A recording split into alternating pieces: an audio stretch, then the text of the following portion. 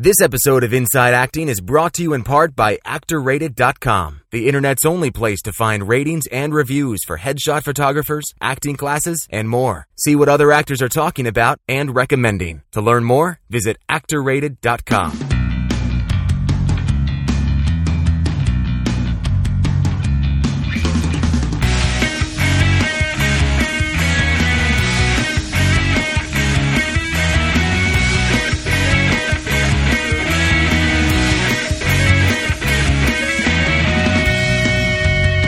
Hello and welcome to episode 61 of Inside Acting. I'm Trevor Elgott. And I'm AJ Meyer. And on this podcast, we interview actors, directors, filmmakers, writers, producers, agents, managers, anybody involved in the entertainment industry, and we record those interviews and we bring them to you via this podcast.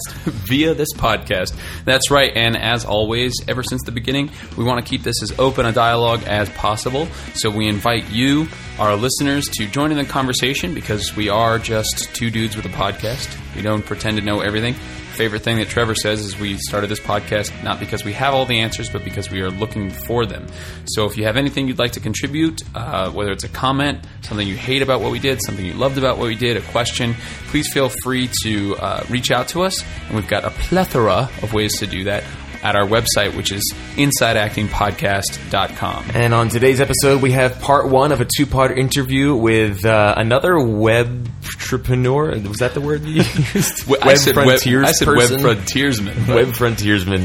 Bernie Su. Some of you may be familiar with his work. He wrote Compulsions, which is one of the web series to win a Streamy Award a couple years back. And he is now making a nice living for himself, writing and working kind of in the new media realm and kind of in conjunction with some studios. So he talks a lot about the kind of business aspect of this whole new media thing that's happening. So really, really great stuff coming up. So make sure you guys stay tuned for that.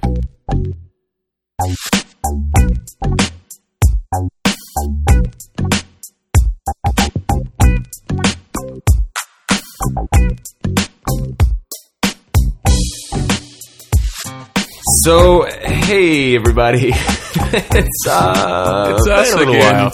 Remember us over here with the little podcast? Yeah. Thanks for coming. It has not been for lack of trying. We're starting to sound like a broken record saying this every time. But no, Gospel According to First Squad has one show left. It just keeps kind of getting extended, and our last show is tonight in T-minus 3 hours and 15 minutes. So. After this, we are definitely planning to get back to a regular release schedule. So thanks for sticking with us through this kind of strange period. That said, we have a lot of thank yous we wanted to get to before we jump into today's episode, because so many of you guys have not only been supporting the podcast financially these past few months, and really the past year and a half since we started it. 2 years almost. We're almost 2 years old. Yeah. But also people who came out to support us by seeing Gospel According to First Squad. Overwhelming support. Humbling, like amazing support. So, just a couple people we wanted to... Were you going to say something? I was just going to say, we're going to get to the sort of gospel thank yous later, but I was going to say that there was such an overwhelming outpouring of support from our podcast listeners that not only were they running into each other on the same nights that they were coming to see it, where they sort of recognize each other from like their Twitter avatar and things like that. They're like, are you? But also it was noticed by our cast and crew and producers and director, like Tom Burmester, the artistic director of the Los Angeles Theater Ensemble, who also wrote and co-directed Gospel. He came up to me one night, like specifically to be like, man, the podcast has been like such an amazing sort of ancillary benefit to the ensemble. And I was like, well, it stands to reason. Trevor and I are both members, but I was trying to keep it to underplay it a little bit, but you can't really underplay the amount of support that has come from our listeners. So thank you so much. We wanted to thank those people, as well as we have a list. We've been not only bad about getting our episodes out on time, but about thanking people for donating to the podcast. So we're going to do some shout outs like old school style. Yeah. And we're actually, before we go into this list, one thing we are going to do, I should say this. Those of you who have donated to the podcast as a subscriber, meaning you've donated on a recurring monthly basis at the $3, $5, $10, or $20 level, we're going to create what's called what we're going to call a patron page on the website, where we're going to basically feature maybe like a little picture of you with a link to your website and a little blurb about who you are and what you do. If you would like, as kind of a thank you for helping to support the podcast, we want to kind of throw some love back to you. So anybody coming to the website who sees the little patrons page link, and we're going to be working on the website a little bit too. We know it needs some work. They'll be able to kind of look through and see who's an active supporter of the podcast, subscriber, I should say, and then maybe learn a little bit about you that way. Thank you to those of you who have done that. Expect to hear from one of us in the near future for a photo and a little blurb and links to all your relevant websites. And then the people that we wanted to give a shout out to on today's episode as supporters of the podcast in a financial sense are both one-time donators and recurring donators. And these are in no particular order. Do you want to just kind of tag team this? Yeah. Okay. Let's just start this off. Sharina Dorothy, she came to see Gospel twice, yes, which is pretty amazing, and just the sweetest, nicest person, and she just recently became a subscriber, so thank you, Sharina.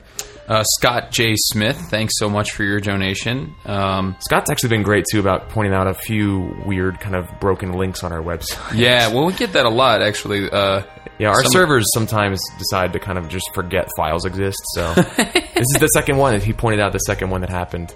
So I got to go back and re-upload those. So he's like our free IT person. Yeah, thank you. Yeah, thank you, Scott. Scott, you don't have to donate if you keep finding these broken things. You could just donate your time. Yeah, seriously.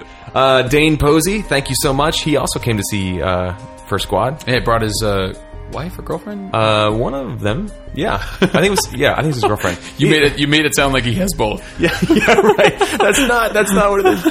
No, thank you, Dane, for coming, and thank you for becoming a subscriber of the podcast. Tavis Dans, good buddy from college, subscriber to the podcast, also was there on opening night of Gospel. Olga Voronkova, who I think also goes by the name Olia Voronkova, I believe. If not, there are two actresses out there listening to the podcast with very similar names. And she recently posted on our Facebook wall with a web series that she just began, and the first episode is 12 minutes or so, and it looks great. So congratulations, Olga, on your own work. Anybody who's interested in checking it out, just head over to our Facebook page. You'll see the link there. And, of course, thank you, Olga, for your support. Denise Fleener. What did she say on her Twitter? One of her... She said her mind was exploded and my soul was filled up or something like that. Unbelievable. She brought her daughter, who we've also talked about on the podcast, to see Gospel According to First Squad this last weekend. She's been a big supporter of the podcast since the very beginning. I feel like without her, just her, we'd be done. Yeah. We'd be done.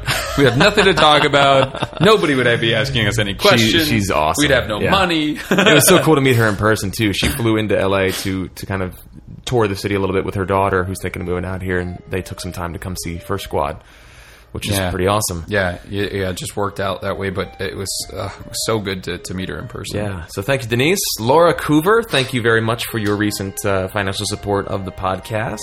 Mr. David Haverty. Yes, indeed. Be the lead. He's got like 12 Twitter handles, I feel like. I think he does have a couple. Big supporter of the podcast, big advocate of what we're up to. Also trying to get us a couple of interviews lined up, which is helpful from time to time. He also started the Facebook group Actors Supporting Actors. Oh, that's right. So if anybody wants in on that, you can probably just send David a tweet. I don't think he's like turning people away or anything. And if he is, I'm sorry, David, for putting you in an awkward situation. But you can send him a tweet. He is Be The Lead, all one word. Be The Lead, Lead. On Twitter. Tara Patterson, who's been also incredibly supportive of the podcast, not only with her hard-earned dollars, but also with her emails and comments and spreading the love. So thank you, Tara. George Savage, who sent us a couple of voicemails, which was awesome, and then came to see Gospel According to First Squad, and somewhere in that also became a subscriber to the podcast. Yeah. So thank you so much, my friend. It's great to have you as a listener.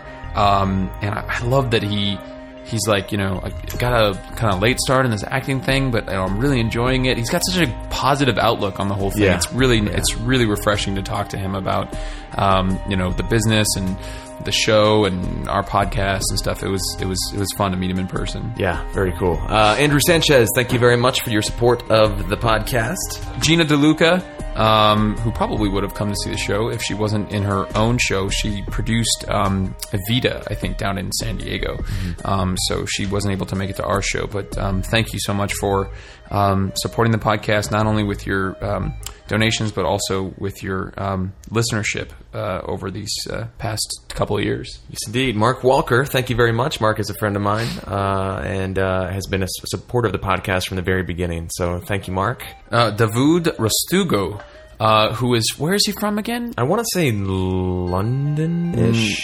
No, well, London via like Egypt or something. I don't remember. Some exactly. non-English speaking country. I can't remember exactly, but he's always hitting us with really interesting questions about, work visas for actors and all kinds of interesting stuff. If you guys have any expertise on that and you want to just help out a fellow actor, get in touch with us. We'll put you in touch with him. I'm sure he could. He would love to run some of that stuff by. Yeah, we have zero expertise in that area. Joelle Jacob, thank you very much. I know we've talked about her quite a bit on the podcast. So, Joelle, thank you for your support as always. Chris Swisher. Chris is actually a friend of mine from high school. I went back to Boston a few months ago for my buddy's wedding, and I saw Chris there, and we got to talking about the podcast, and he gave us a listen and gave us a very nice donation. So thank you, Chris. Awesome. Brant Williams, who we met at First Squad, which was awesome. He's one of he also goes back a while too. I feel like it was a year or so ago that he called into the podcast, and we got his name wrong. Oh yeah, multiple times.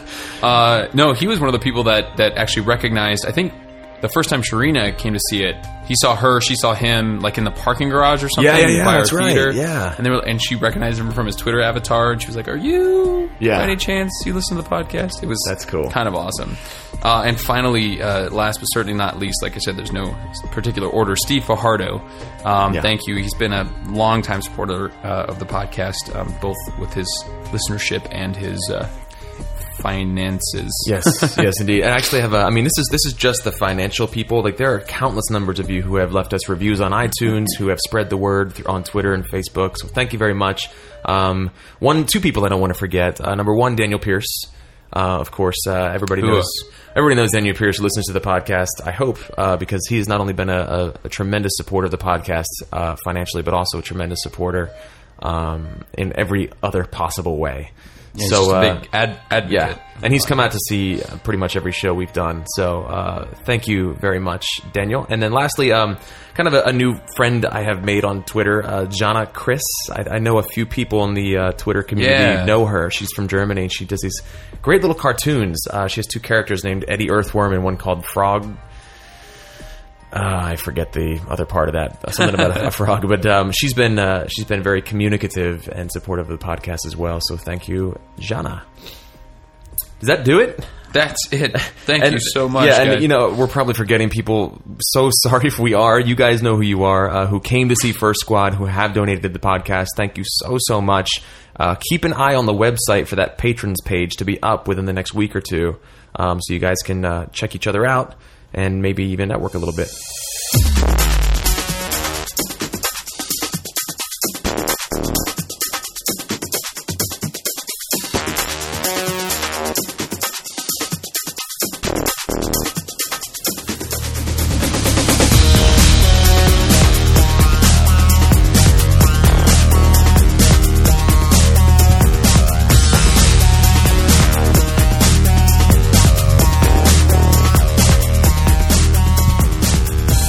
So, speaking of Gospel According to First Squad, I know if you follow us on Twitter or Facebook, you've seen us bragging about this, but I just got to talk about it on the podcast. Oh, we have to. We are just so proud. And not only that, but it's like this interesting experience that,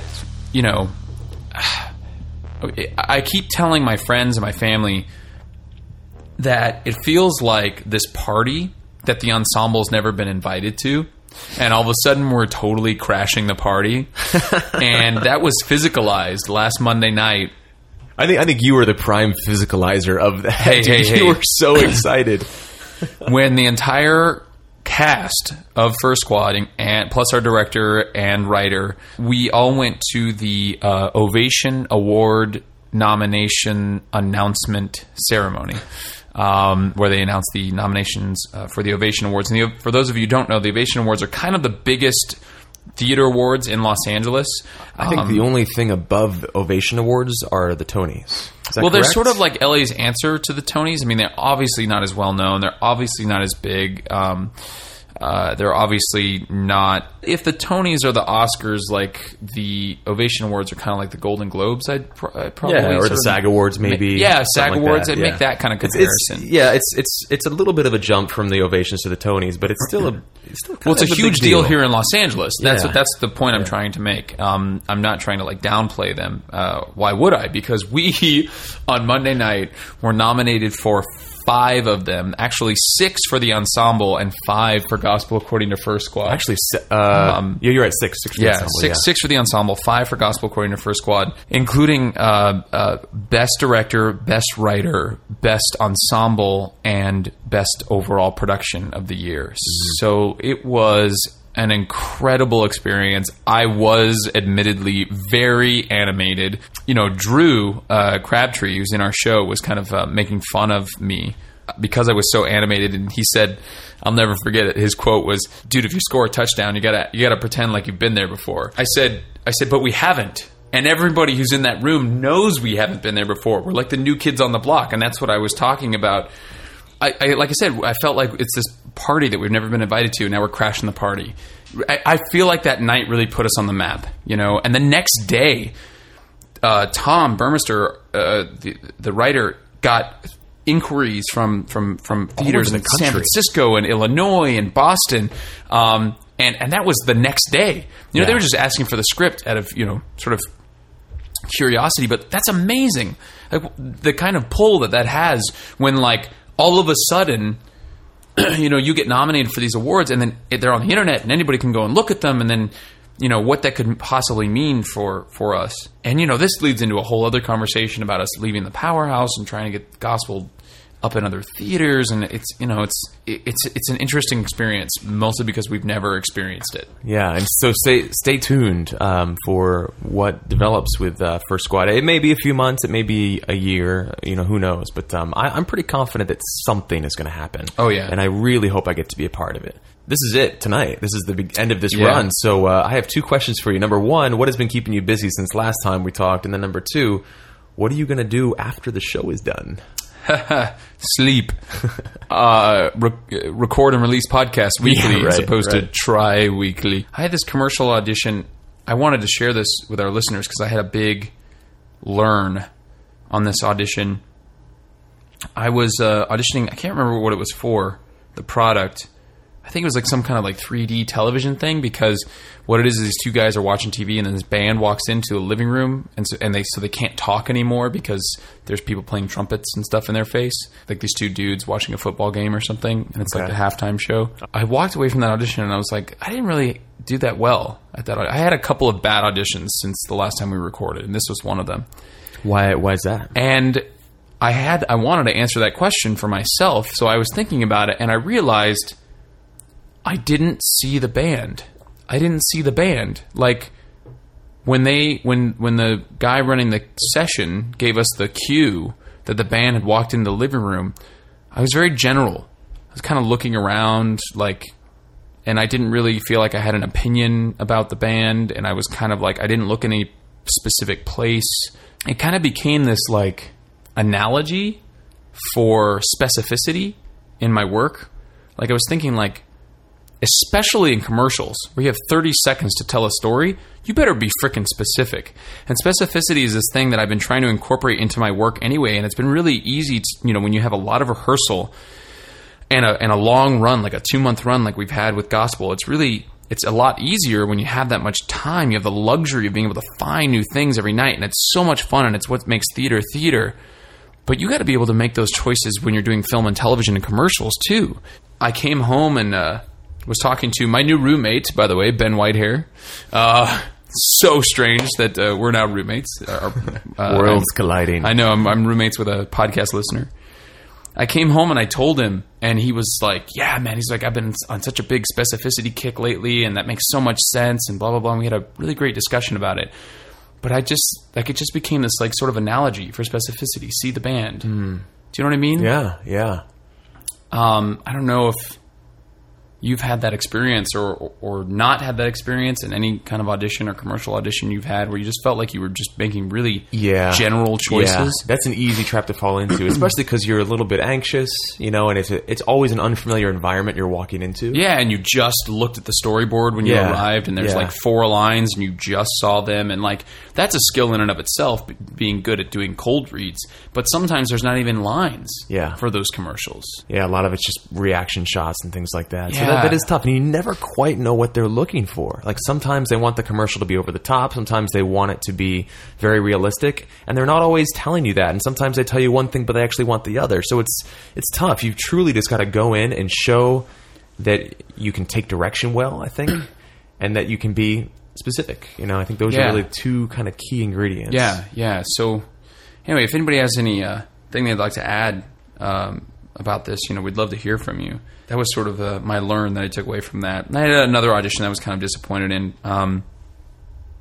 And the only thing I really have to say about that is don't be afraid to ask questions in your audition. It was this thing, this web series thing, and they said it was supposed to be very Aaron Sorkin-like. They compared it to The West Wing and Sports Night and all this stuff. And I was like, oh, okay. So when I was studying it, Aaron Sorkin's all about speed, just like talking really fast.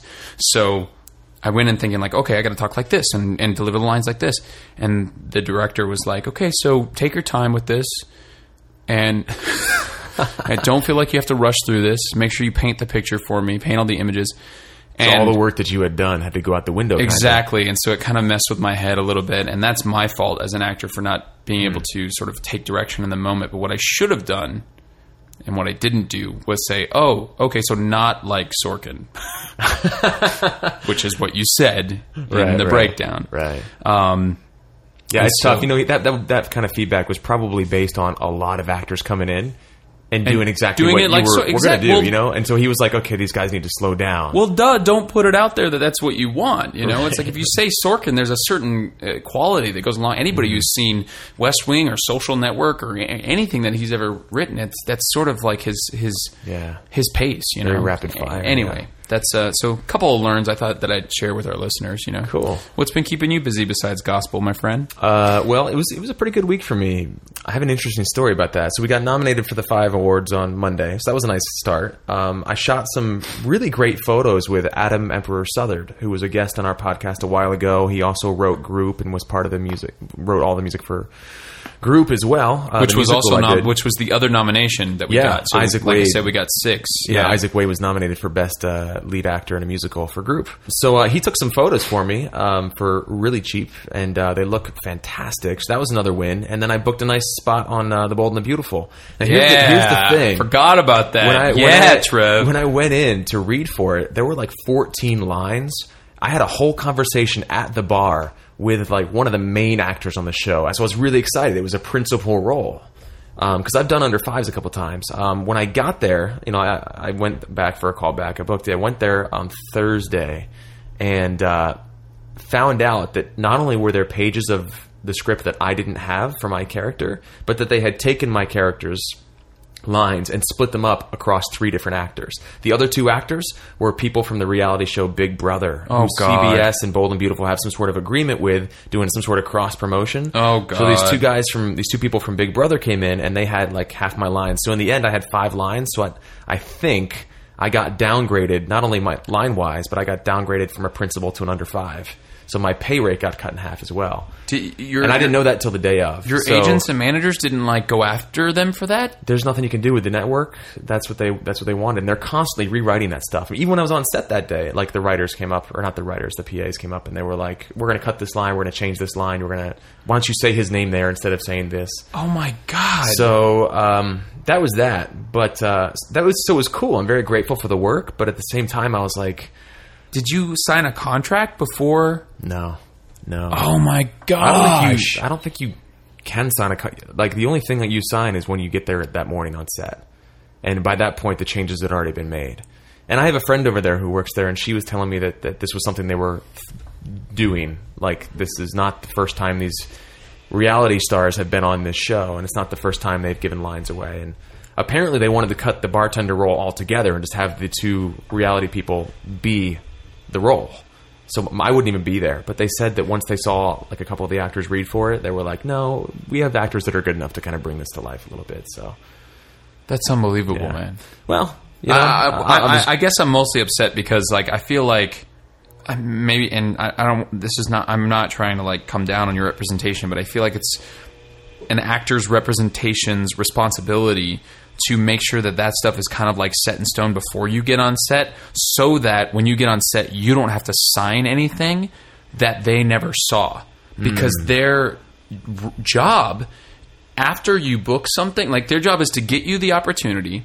It's your job to book the role. Then they take back over, and it's their job to sort of deal with all the contracts and stuff. So the fact that you didn't sign anything until the morning of on set, you might as well be an extra.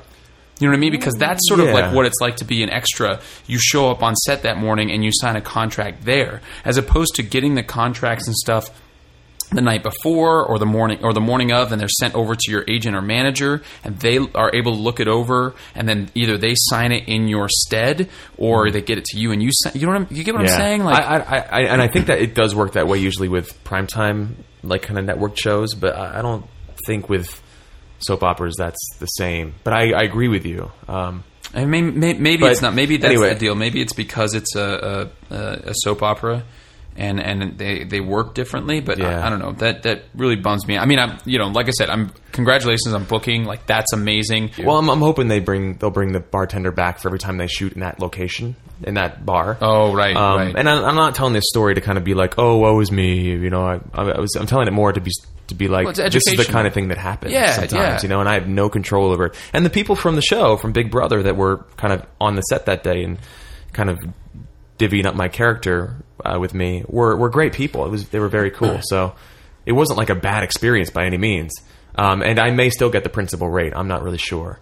But it's just one of those things. I wish you were sure, more sure about that. Yeah. I asked the associate casting director there, Sarah, who was on set as an extra that day because it was the Halloween episode, so she wanted to dress up and be on the show. That's funny. So she was, and she said, "Oh no, you're probably going to get downgraded to an under 5 pay." Okay, yeah, but who knows? Why can't?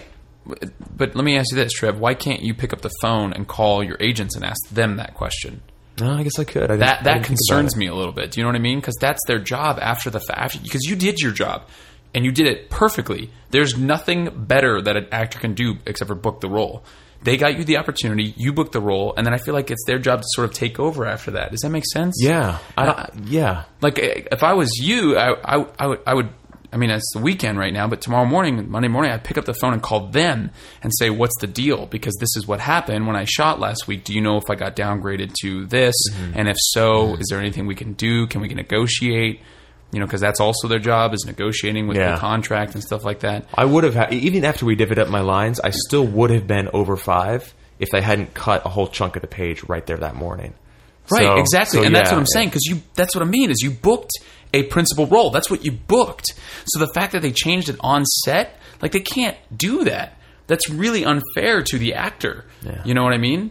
Maybe, when the check comes in a couple weeks, maybe I will get paid as a principal, and it'll be awesome. A moot point. That would be awesome. But I mean, follow up. Let's talk about this again. I didn't even think about that. Let's talk about this again on another episode, and then ask your agents. All right. Well, that said, probably jump in. I think we are just about time to jump into Bernie's interview. So here is part 1 of our 2-part interview with Bernie Su, Web Frontiers person. And enjoy this, and we'll just see you guys on the other side.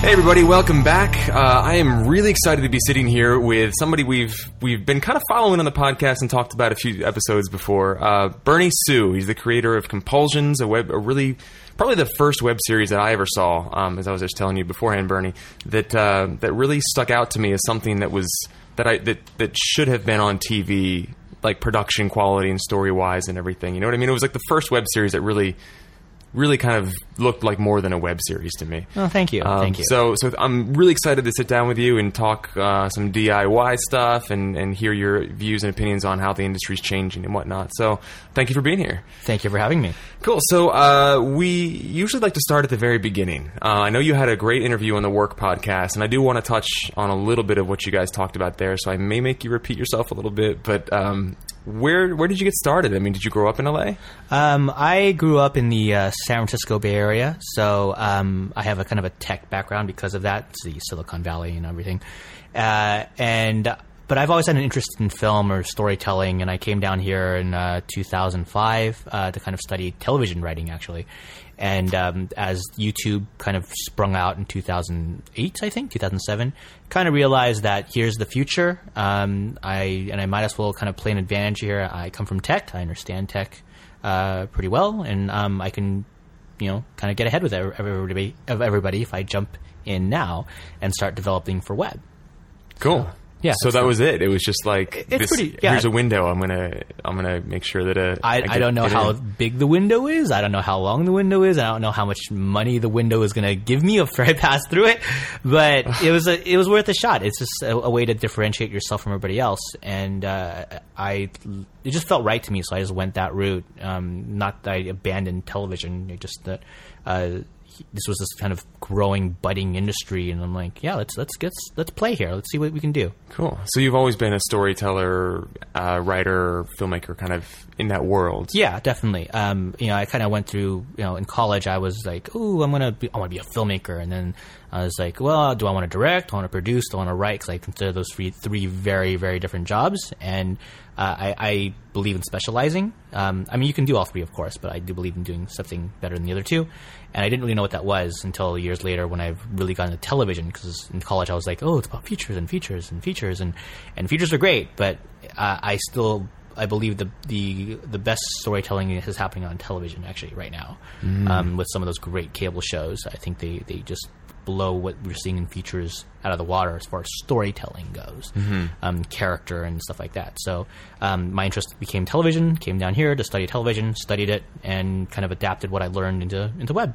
Cool. Now, when you say you studied it, how did that go about? Classes, or? Yeah. I'm a big proponent of classes. I think in any craft, classes do help. I at the same time, you can teach yourself as much as possible because you control it yourself. But there's a ceiling. It's like someone better at what you want to do needs to tell you how to do it at some point.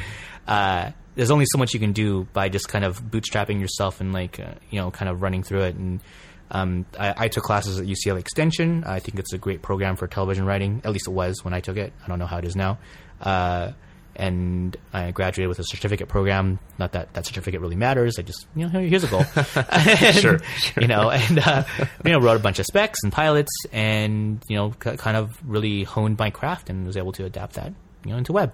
Wow. So that sounds like such a huge span of achievement, all chunked into what was that, like 2-3 years, or? Well, it was first UCLA Extension. That was 2 years about. Okay. And then after that became web, and that was we'll say another 2 years up to this point. Okay. Yeah. Interesting. That's interesting that you say that TV seems to have kind of superior storytelling to features. Do you think part of that is because they have kind of a longer window in which to develop those characters and stretch out that plot? Absolutely. Just time. One season of 24 or Lost or The Good Wife or whatever, that's 24 episodes at an hour a piece minus commercials, so it's 40 minutes a piece. That's 16 hours.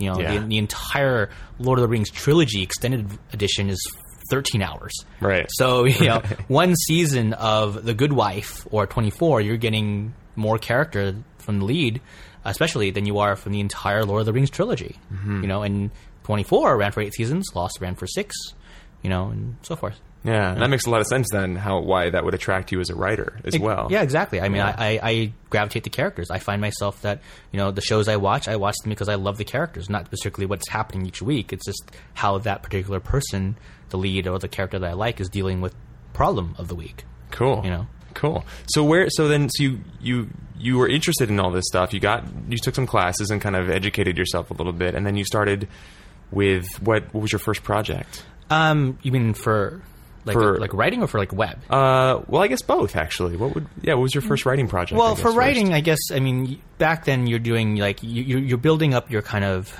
your body of work, right? So you're writing specs. I wrote like a Without a Trace spec. This is when Without a Trace was actually on, right? I wrote like a 4400 spec. The only person probably in the town that wrote a 4400 spec, and wrote a couple of pilots, some little kind of sci-fi action-y pilots, stuff I liked, and you know, I mean, submitted those. They were okay. I mean, you know, I was a young writer then, you know, kind of raw, and so like there were parts that were good and the parts that weren't.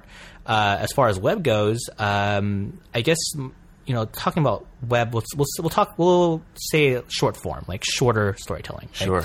And sure, I've done like shorts in college and stuff like that. But I guess the first thing I kind of did out here was like, you know, just to get myself going, I was doing a lot of the 48-hour film projects. And cool. Yeah. I think they just did one last week here in Yeah. LA, right?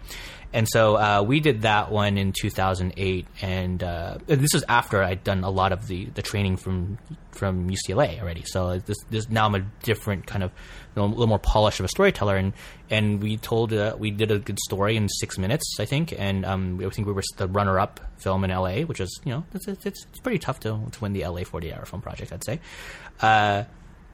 And that was our first thing, and it did really well. And we actually submitted that film as a short film to festivals, and it actually got into a couple, and not anything huge, but it's like, okay, cool. We're getting some traction out of this thing we shot in 2 days. Right on. Nice, you know? Yeah. And then from there, as for my first web series, I did one in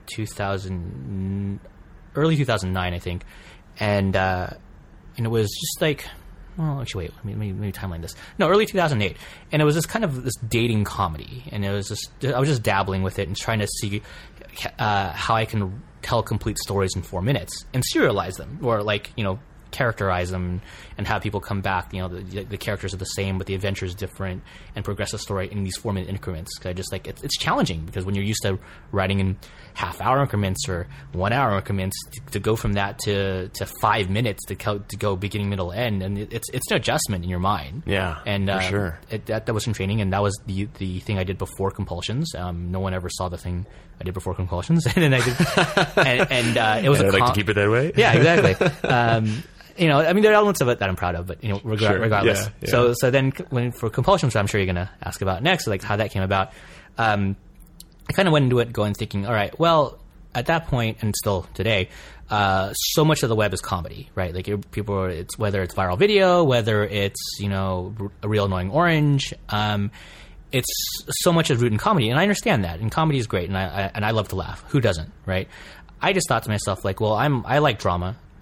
Why can't there be a great drama on the web, right? And why can't I do it? You know, so I set out and really tried to break down how to tell a great drama in these short increments, and that became Compulsions. So cool. That's where that came from. That's really great. So it's interesting that you said 4 minutes is kind of the is that kind of the ideal time frame, would you say, for web series right now? At this stage of evolution? Well, I mean, ideal is very subjective, you know? Yeah. And as much as is success, you know, the ideal to achieve success, right? So, and I'm going to preface this by saying, like, my opinions change every few months or so, just because of what I've learned and how the industry shifts and how the marketplace shifts. And I was telling, you know, when I was on the work with Bonnie, I was telling her this too. It's like, hey, what I'm saying right now is what I believe at this moment in time, you know, on whenever I did that podcast. So, we're now in August 2011, right? This is what I believe now. And if you're listening to this 6 months down the road, my opinions may change. And what I believe now was certainly not what I believed 8 months ago, 6 months ago even. Yeah. So as far as what you're asking about time frame, I think there's a broader question, a broader answer to that. And it's kind of like, what is the goal of your web series, right? And I was speaking at a film festival once about this, and they were asking me about, what if I should do a web series, or they being the people who were asking the question, not me. And I asked them, well, why do you want to do a web series? Like, what do you want to get out of it? And what's your goal of it? Is your goal to, if you're an actor, I know this is Actors Access, so if you're an actor, you should do, and you're doing a web series. My belief is that if you're doing a web series for yourself, the very, very least is that you should be showing yourself off as an awesome actor. Sure.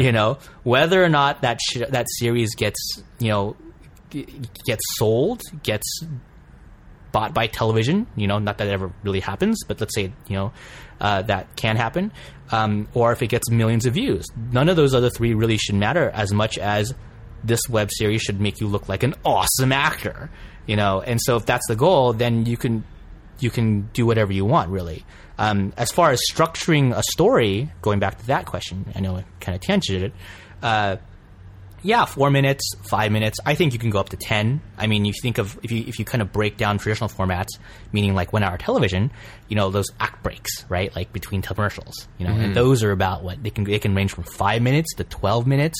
So I think the public, as long as you're executing on your craft, the acting, the writing, the directing, and all that stuff, you can tell a longer story, a 5 minute or a 12 minute or an increment, and cliffhang the viewer, and then bring them back and do another one.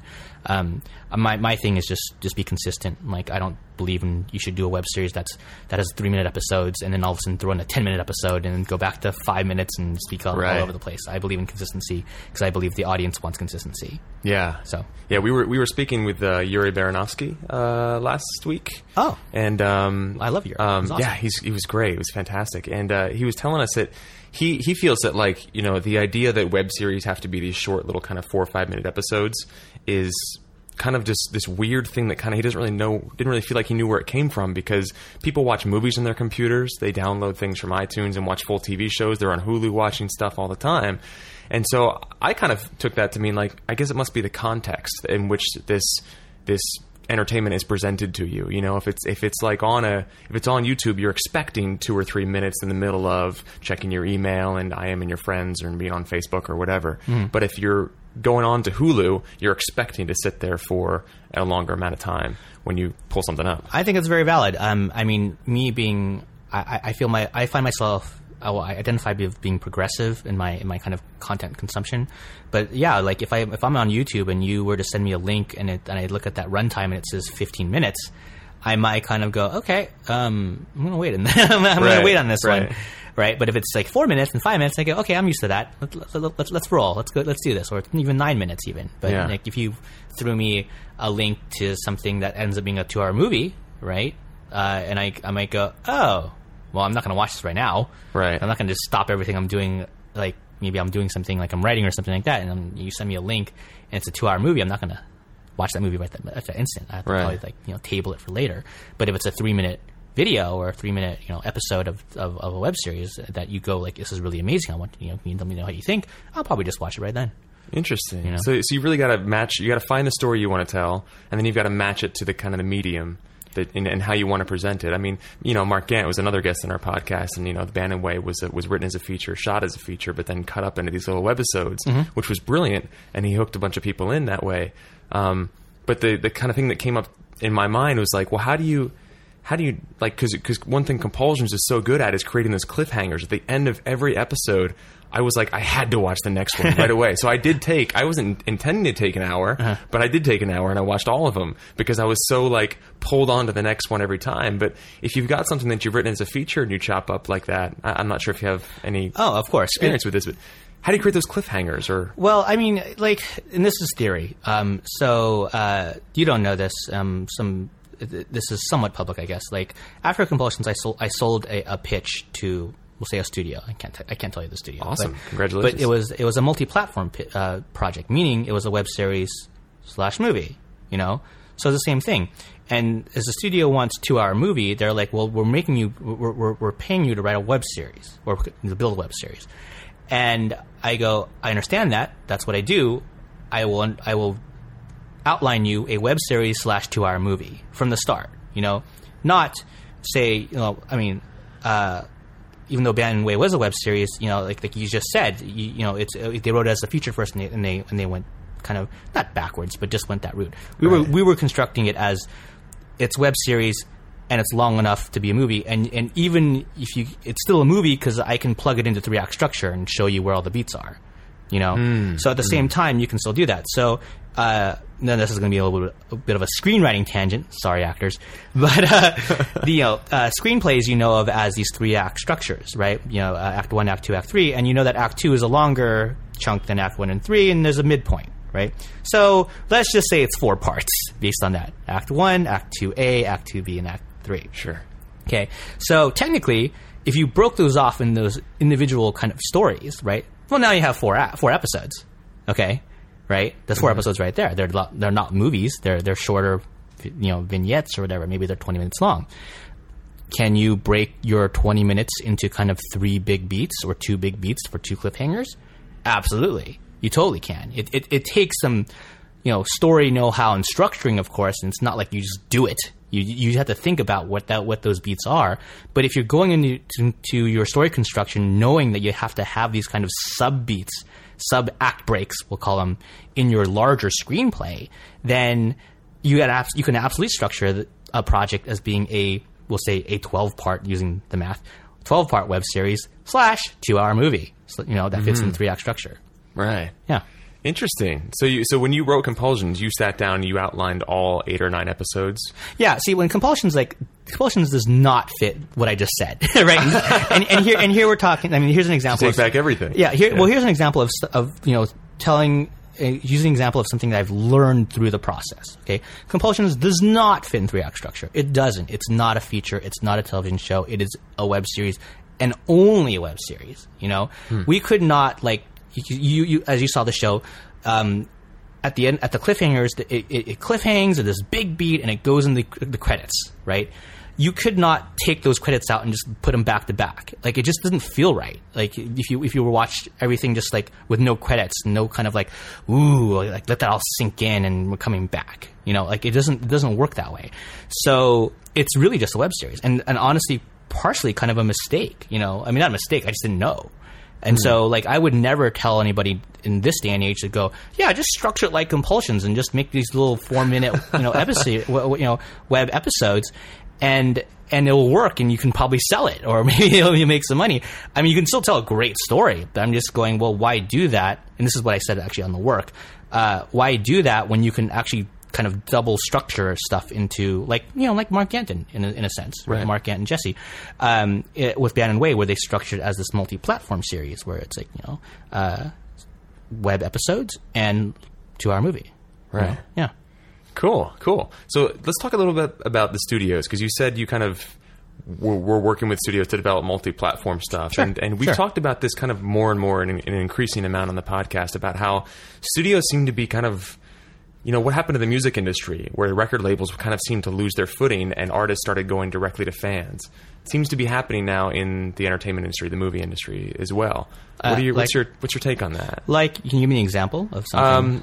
I'm thinking I just read an article that talked about how Sony was losing money, and I'm thinking of more of a lot of filmmakers are creating films, and then like Ed Burns, for example. Okay. I think that his new film Newlyweds, he shot for $9,000. Or sorry, I'll rewind to Nice Guy Johnny was a film that he shot. He shot it for $20,000, I think, on a red camera, and with a couple actors that were unknowns at the time. And I think he had a deal with iTunes where he released it exclusively on iTunes to them, and he made a ton of money on it. But as far as I know, there was no studio that acted as a middleman between Ed Burns and iTunes. So iTunes was his distribution platform, but there was no studio. It was kind of his own production company that just went straight through that. And his new film, Newlyweds, I don't believe there was a studio. He took it to the Tribeca Film Festival, which he kind of is in with. He's in with those guys. And I think it got picked up by Tribeca Film to be distributed. But it was all about him just kind of going straight there. So that second example probably isn't the best example, but the first one, Nice Guy Johnny, I don't think there was a studio involved. Well, that's great. This is the first time I heard the story, but okay. I think it sounds awesome. Great for him. I guess my we'll call it criticism. I'm not criticizing. I'm not saying it's bad. I mean, it's like my thing goes like, okay, well, you spent $20,000 in, and he made money on iTunes. Sure, you can profit on a $20,000 investment, absolutely, but is he making millions off iTunes? I don't think so. Maybe he is. I mean, if he is, great, awesome, amazing. I just don't think he is. And is that the goal? And that's kind of the studio system, right? Is that studios are, I guess the big five. They're conglomerates. They're billions of dollars of year of revenues and money going back and forth. Conglomerates. So they're not going to pay two executives, we'll say two executives, their salaries to work and develop a film with Ed Burns, at that they're only going to sink $20,000 in to make, we'll say $1 million. That's a great return, $20,000 to $1 million, right? They don't want to make $1 million. They want to make hundreds of millions. They want Spider-Man. They want, they want Harry Potter. They're not looking to spend $1 million to make $1 million. They're looking to spend 10 million or 50 million or 100 million to make $1 billion. That's the studio system, right? That's at least the features. At least my observation of that. And that's great. That the stockholders are happy. All their employees are getting paid, and their families can be provided for. Mm-hmm. I guess from the independence point of view, I mean, there are avenues now that exist that you can do it all yourself. I guess the question is, what's hard about it is that, I mean, there's different levels of success, whether it's web series, independent film, or whatever, right? So if you and I together were to come together and make an independent film, and we go, all right, we're gonna put in our own money. We're gonna put in, like Ed Burns did, we'll say $20,000 of our own dollars, and we're smart about it, and we don't go over budget, and we bootstrap it, and we find these little kind of smaller distribution deals that nets us our $20,000 back. Well, we broke even, and that's an accomplishment, right? I mean, you go like, breaking even's huge. Yeah, thumbs up. The problem is that you've just spent probably a year of your life to break even. Right. So how are you paying for your rent and your utilities and all that stuff, right? Sure. So the goal should not be to break even. The goal should be to profit and pay your rent. Sure. Or your mortgage or whatever it may be, right? And to be able to live off doing what you do love. See, if you and I were to go on the venture, and let's venture again to spend $20,000 to break even, well, the rest of our free time, if we even have free time, is spent trying to make sure that we have a roof, and a kitchen and a bedroom, right? And so is that the process you want to go for? I mean, maybe there's a greater goal, right? Mm-hmm. Again, maybe, let's say it's a couple years ago, and we come together, and I as a writer and you as an actor, and I go, let's do this project. We have $20,000. We both agree that this idea is amazing. It's an amazing idea. I'll write it to showcase my writing, and we'll have it star you to showcase your acting. So now if we break even, that's okay. That's great. But at the same time, you have a body of work to showcase what you can do. I have a body of work to showcase what I can do. So that $20,000, whether we profit or not, wash. Doesn't matter. Because now, hopefully, ideally, you're getting roles that people wouldn't consider you for before, and I'm getting writing gigs that people wouldn't have considered me for before. Right. Yes. Right. So in a sense, you build on that. But I mean, I guess if you put it that way, which is probably the most realistic way to put it, then the studios are absolutely essential down the line. It's just getting off the ground. Maybe it makes sense to not. I guess so. It's really no different. I guess. I don't know. I mean, you know actors more than I do because you're actually an actor, right? And I look at the writers, and I look at. There are people who are in the independent space, the web series space, who are just looking to stay independent and hopefully making it all work, right? Mm-hmm. I feel the more honest and realistic answer is that they're trying to use it as a springboard to jump into the traditional system, which is ironic. And, but like, I again, like trying to be honest, it's like someone comes in and, walks through that door behind me and goes like, Bernie, like, we're going to give you a development deal and here's your money and you can pay your rent for a year and all that stuff. I'd like, and you're developing a project for television. And I go like, wow, I'd be really stupid to turn that down. It'd be like it would be idiotic to turn that down. From an actor's point of view, it's maybe the same thing. Maybe to turn down, say, a regular role on a soap, if whatever soaps are still on. hypothetically. Maybe you don't want to be associated as a soap actor. Like, no, I'm a real, actor. I don't know what that means even, but I've heard of people saying this, so I'm going to Sure. I'm saying here.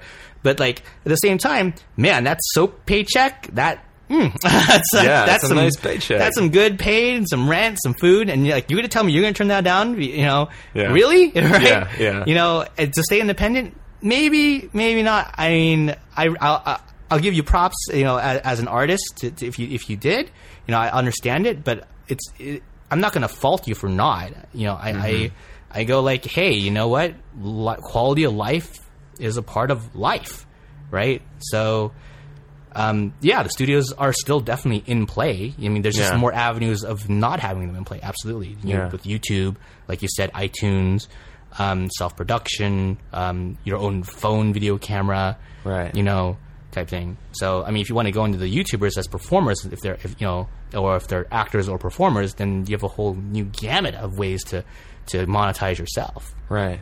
Where do you see this going with web series and things? Do you see TV and computers merging and becoming not really sure what I'm asking here, but I believe that the device with the remote control will be merging with the device with the keyboard. Well put. Right Sooner. At some point, it's going to happen. Whether it be 2 years, 10 years, it's going to happen. Mm-hmm. It has to happen. It's the same thing of the MP3 and the personal camera and the phone all becoming the same device. Mm-hmm. Right? They are the same device now. Yeah. Right? So in the same notion, it's like, shouldn't the device with the remote control eventually be the device that's the computer at some point, Yeah. And you'll have other devices too, like, of course, your phone and your tablet, maybe, right? But I'm with you on that. I mean, it's kind of where the studio system is today. Like, again, August 2011. The studio system today, as far as developing content for digital, they're looking at just ways to grow value to their existing properties. For example, Warehouse 13, Sci-Fi Network. Sure. Just launched, not just, but it's been a couple of days or a couple of weeks, launched their comic book web series based on Warehouse 13. It was an animated web series, I think. And it's on Warehouse 13. It's about Warehouse 13. It's on sci-fi.com. It's a web series. Granted that sci-fi.com also just launched an original web series called Mercury Men, which is, I recommend you guys checking it out. Check it out. It's very good. But you're not seeing that, original property development being spearheaded in the studio system, because it goes back to the whole, again, profit, the P&L meter, the profit and losses. They're going to want to have their executives that they pay, $60,000, $70,000, $80,000 a year to develop something that can make them millions of dollars, rather than a web series that can maybe make them $100,000.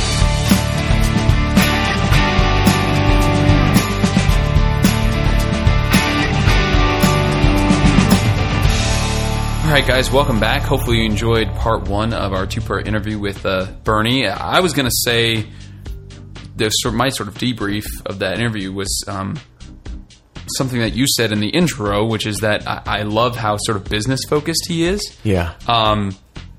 It was a little bit of a different take than what we kind of heard from Yuri. Mm-hmm. And I also thought it was interesting in the areas where he kind of disagreed with you. I mean, and I don't want to say like disagreed like he was being disagreeable, but saying like when you were talking, like when you brought up the Edward Burns thing, and he was like, well, no, this is just a stepping stone for most people.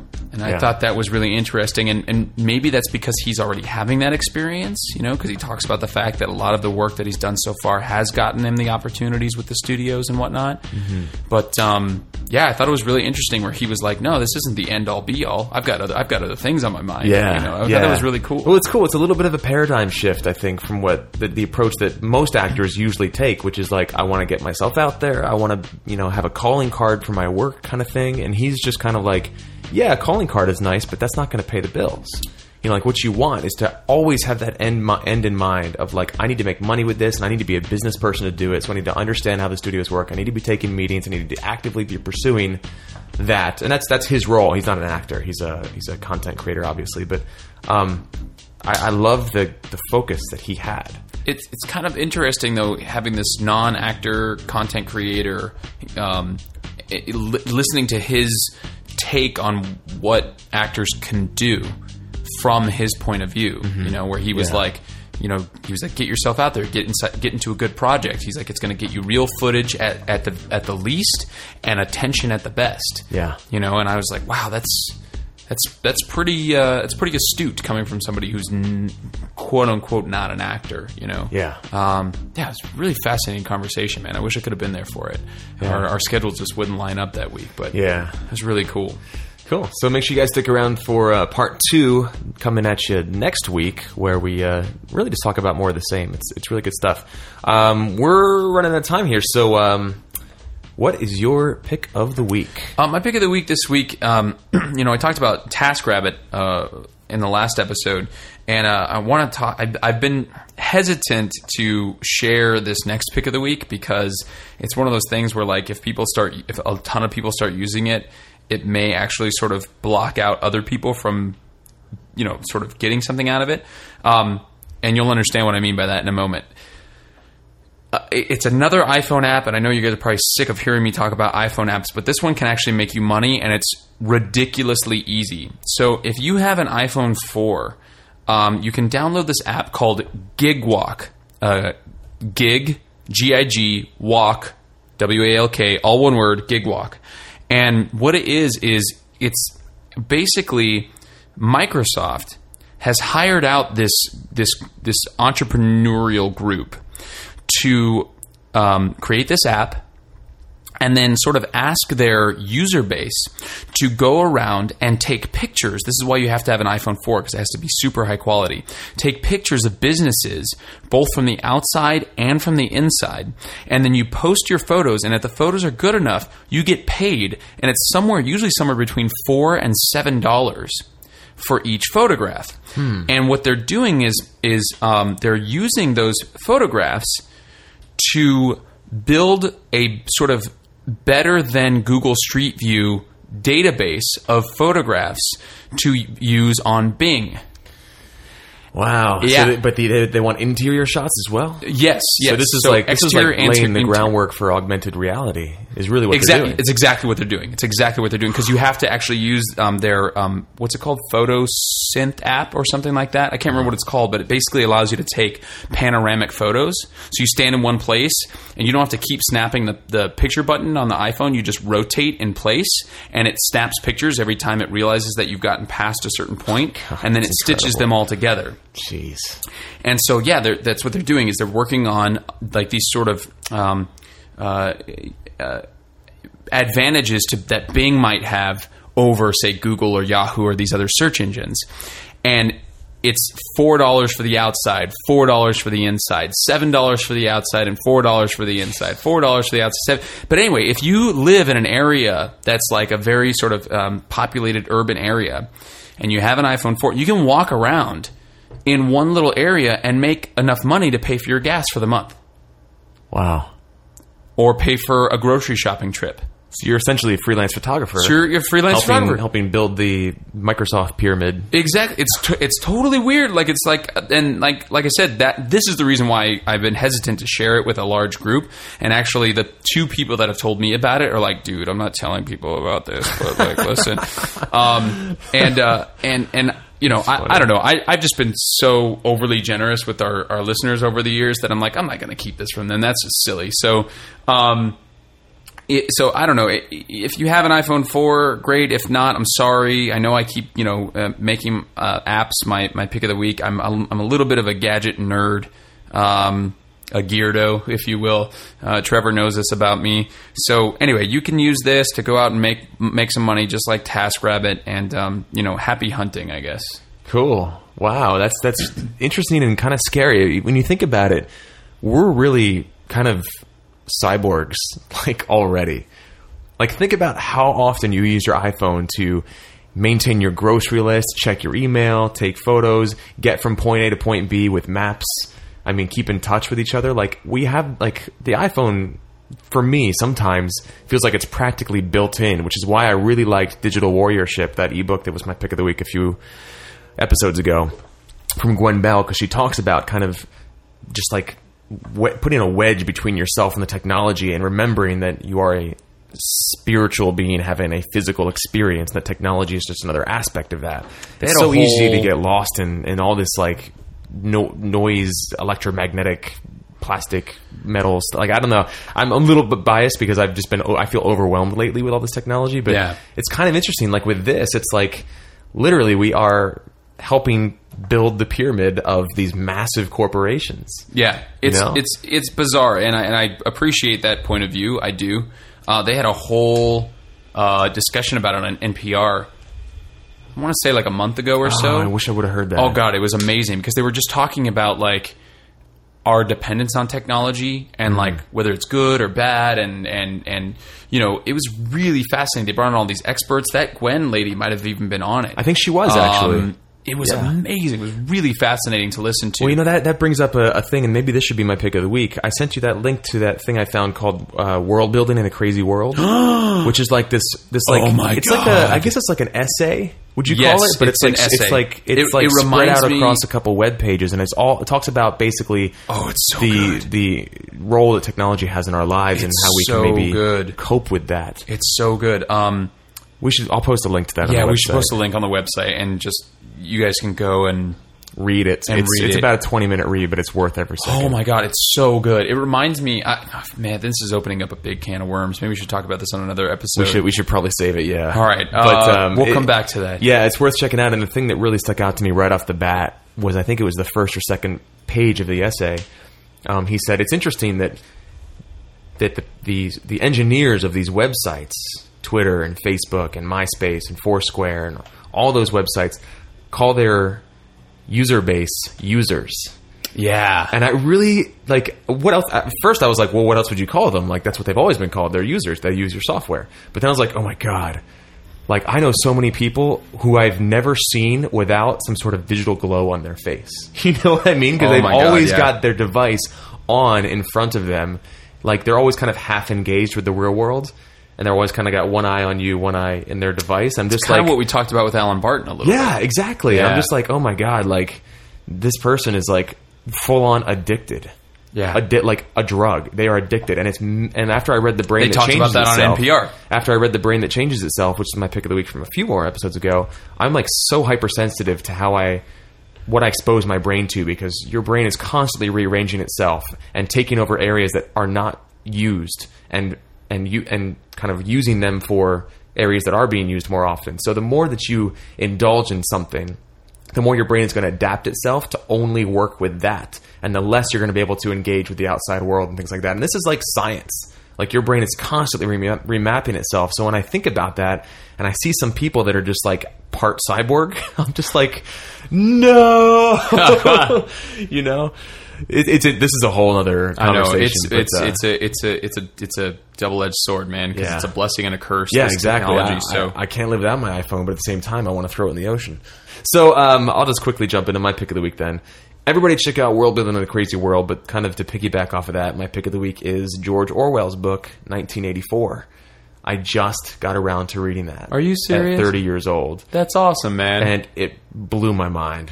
I love that book. God, it's so so good. good. So the movie good. is terrible. The movie they made out of it. I saw the trailer. So it looks bad. awful. But the book The was... book is unbelievable. Yeah. Yeah. I'm glad you got a chance to read that finally. That's so funny. Last week, was it last week or the week before? I had a sort of a classic. Yeah, it wasn't last week. Last week was TaskRabbit, but the week before that was Hitchhiker's Guide to the Galaxy, yeah. Hitchhiker's Guide. So Yeah. That's And cool. I also read J.D. Salinger, Catcher in the Rye. Oh my god. I read that in high school and hated it. I was like, this is the stupidest book I've ever read. Yeah. But I read it again just before I read 1984. I'm trying to like re-up myself in the classics. Yeah. And that book is awesome. Yeah.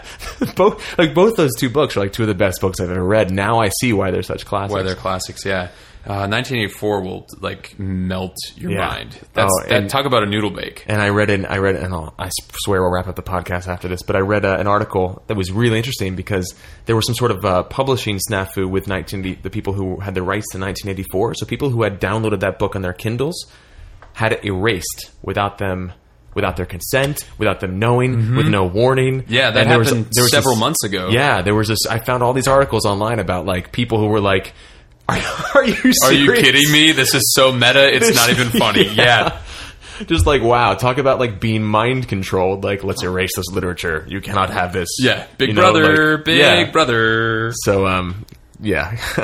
But good stuff. Anybody who's not read that book, it's very, very excellent. So that's it. That's all I got. Should that do it for this episode? I think it probably should.